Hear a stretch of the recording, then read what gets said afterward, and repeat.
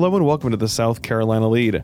I'm your host, Gavin Jackson, and this episode was recorded on July 28th, 2022 from my mother's house in Silver Spring, Maryland.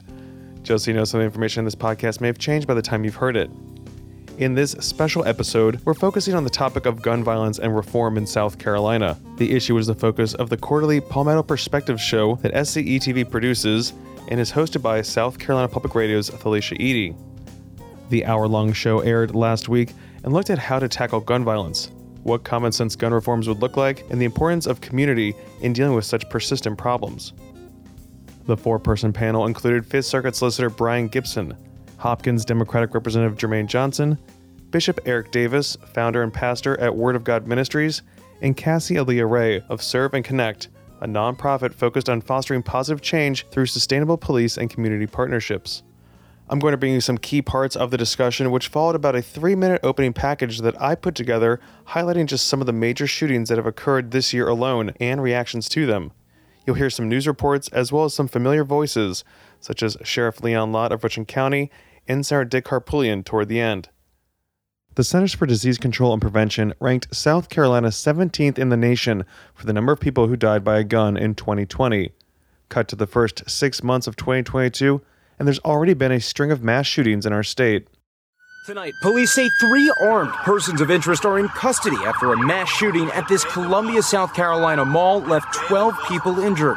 Authorities say 10 were shot. 2 more victims were hurt during a stampede, according to police, who say no one was killed.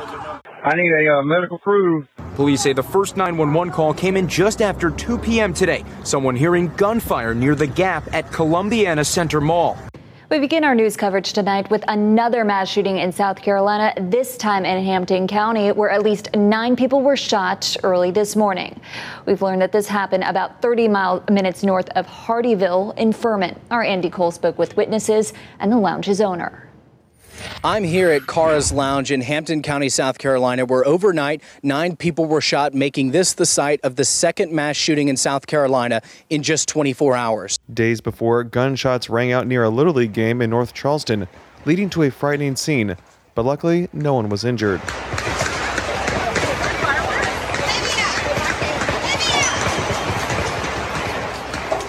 In the span of less than 15 hours, Newberry police are investigating the deaths of 4 teenagers who were all shot in the Y Street community.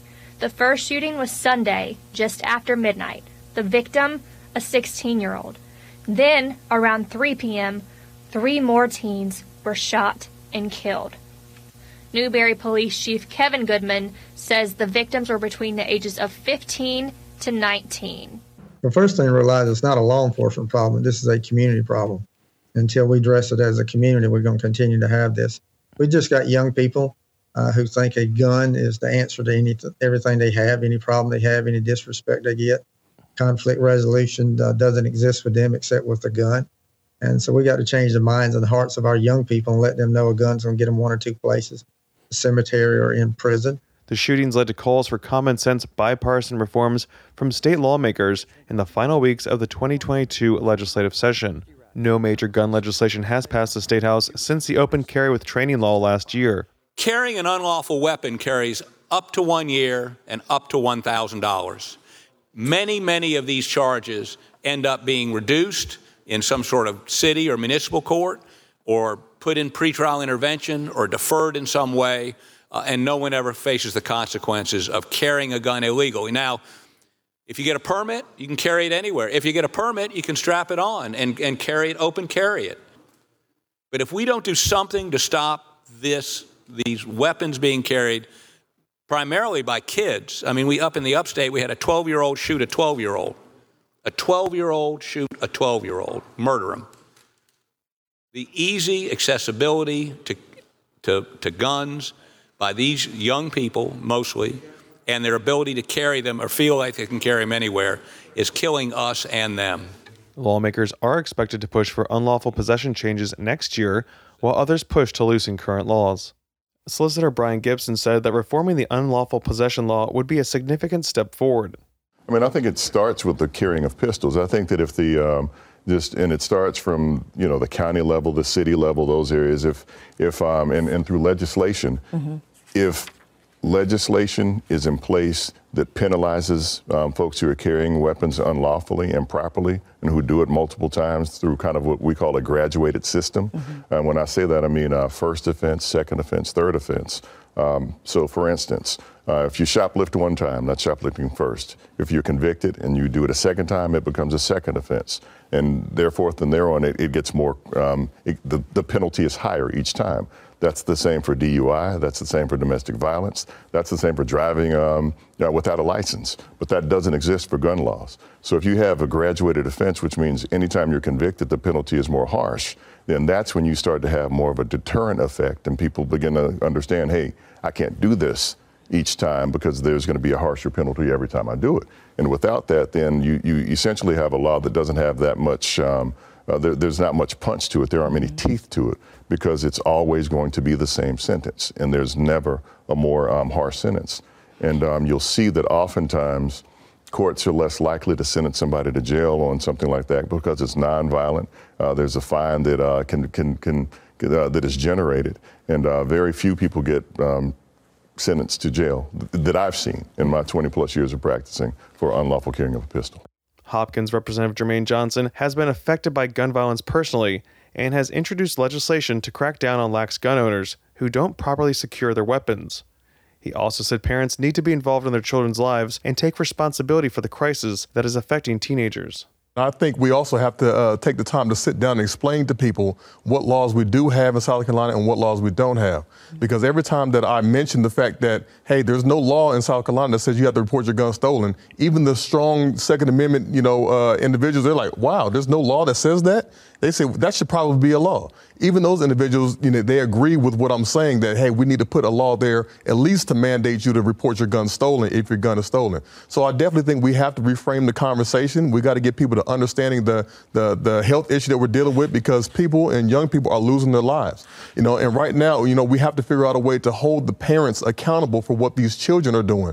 Because just like we were just talking about here, when there's young people out here killing each other, nobody's being held accountable for this. Nobody's being held accountable for these children being out 3-4 o'clock in the morning, checking your car doors, looking for guns that are being negligently stored in your car. So I think we have to be able to get people to stop saying them, they over there and say we need to do something and get a collective buy-in. And I think we can change some things. Bishop Eric Davis spoke about his plan to make changes at the street level through programs that involve empathy by using former gang members to reach out to a new generation in hopes of stopping a cycle of violence. Well, I said that at the meeting that if we're going to affect change, it has to begin in the places where a lot of the violence arises from. And in order to do that, you have to find the influencers, the leaders, the people who can have impact in that community. So we were able to pull together what we're now calling street ambassadors. They were our former gang members / leaders that have chosen to be advocates for change. And, first of all, we had to broker relationship and peace among them. They've known each other for years. I was amazed to find out when they were much younger, they were some of the most violent people in the community. And so as a result, they have tremendous influence because they've been kind of, made heroes in those types of atmospheres and communities.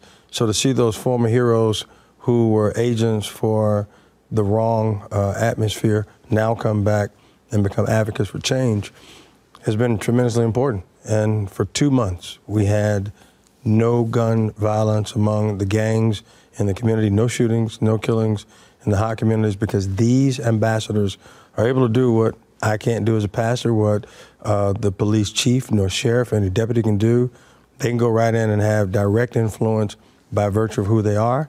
And it was impactful until this week when we were battling with county council who did not see it as the emergency that we saw it as, and the sheriff saw it as in May 26th when he called an emergency press conference saying that we were losing a generation of young people.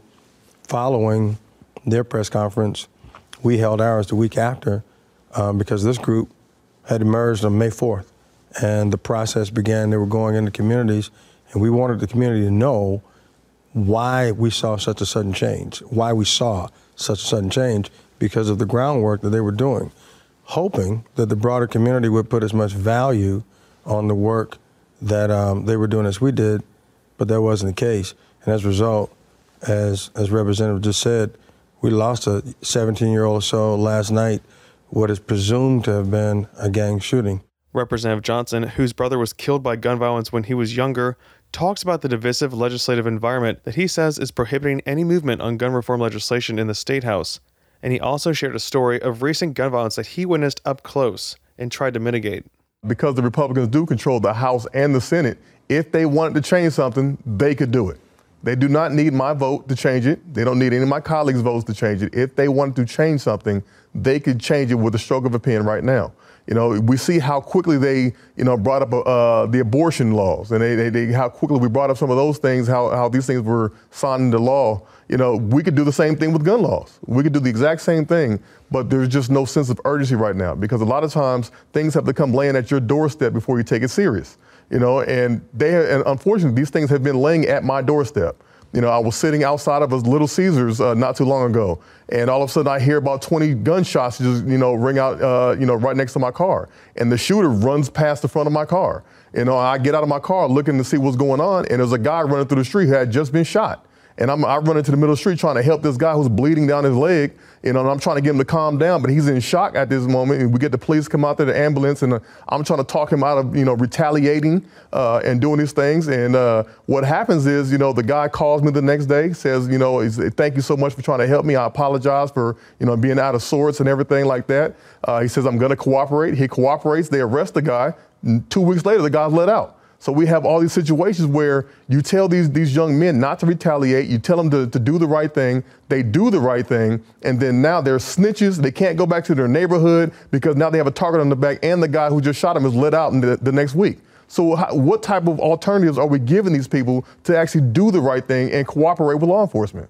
But other reforms, such as so-called red flag laws, which allow family members or law enforcement to petition the court to temporarily prevent a person who is in crisis from accessing guns, would be difficult to pass in the state, which still hasn't enacted any expanded background check mandates after the system failed to flag Charleston shooter Dylan Roof, who killed 9 black parishioners at Mother Emanuel Church in June 2015, including State Senator Clemente Pinckney.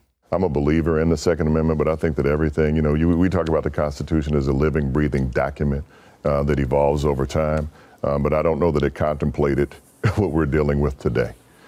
So you talk about red flag laws, there needs to be something in place so that if there's somebody who has a mental health issue, that there's a mental health history, that you should be able to go and petition the court and talk to the court and say, hey, this is what's going on, this is the evidence that we have. And so for a period of time, this person there needs to be a cooling out period where they should not be able to purchase firearms. And it goes back to, again, background checks and just having a cooling off period when you apply to purchase a gun and actually being able to walk out of the store with one. I think those are reasonable constraints. They're reasonable constraints. And so we do have things on the books that allow that. But the key is, again, having, people in place who can fully understand how those processes work and understanding it's not a lifetime ban. It's for a period of time, and so you have medical professionals that can be a part of those conversations. The probate courts are a part of courts are part of those conversations as well. Mm-hmm. So that if a person is seen as a danger, then there should be a piece of time when there should be preempted or at least not allowed to purchase a firearm. Again, I'm a believer that those things need to be in place. We can only enforce as solicitors, as prosecutors, the laws that are on the books. And so again, it comes back to it needs to be important enough on the agendas of folks who are making those laws to put them in place so that we can protect people. It was an important conversation about a topic that affects all of us. And I'm not trying to scare you or worry you, but we've seen mass shootings happen everywhere that life happens. And yes, while the likelihood of you being involved in one is still incredibly rare, mass shootings and gun violence is on the rise. This is an important issue that we'll be following when lawmakers return to Columbia in January. And you can watch that entire program and more on youtube.com/South Carolina ETV. We always appreciate you guys listening to the pod, and we would love to hear from you. You can leave us a review on iTunes or a voicemail at 803-563-7169. Talk to us about gun violence, talk to us about reforms that you would like to see, or concerns you have about gun reforms. We would love to hear from you. Leave us your name, where you're calling from, and a brief message on the topic about gun reforms. 803-563-7169. Stay up to date with the latest news on scetv.org and southcarolinapublicradio.org. And also, don't forget to support your local newspapers. For the South Carolina Lead, I'm Gavin Jackson. Be well, South Carolina.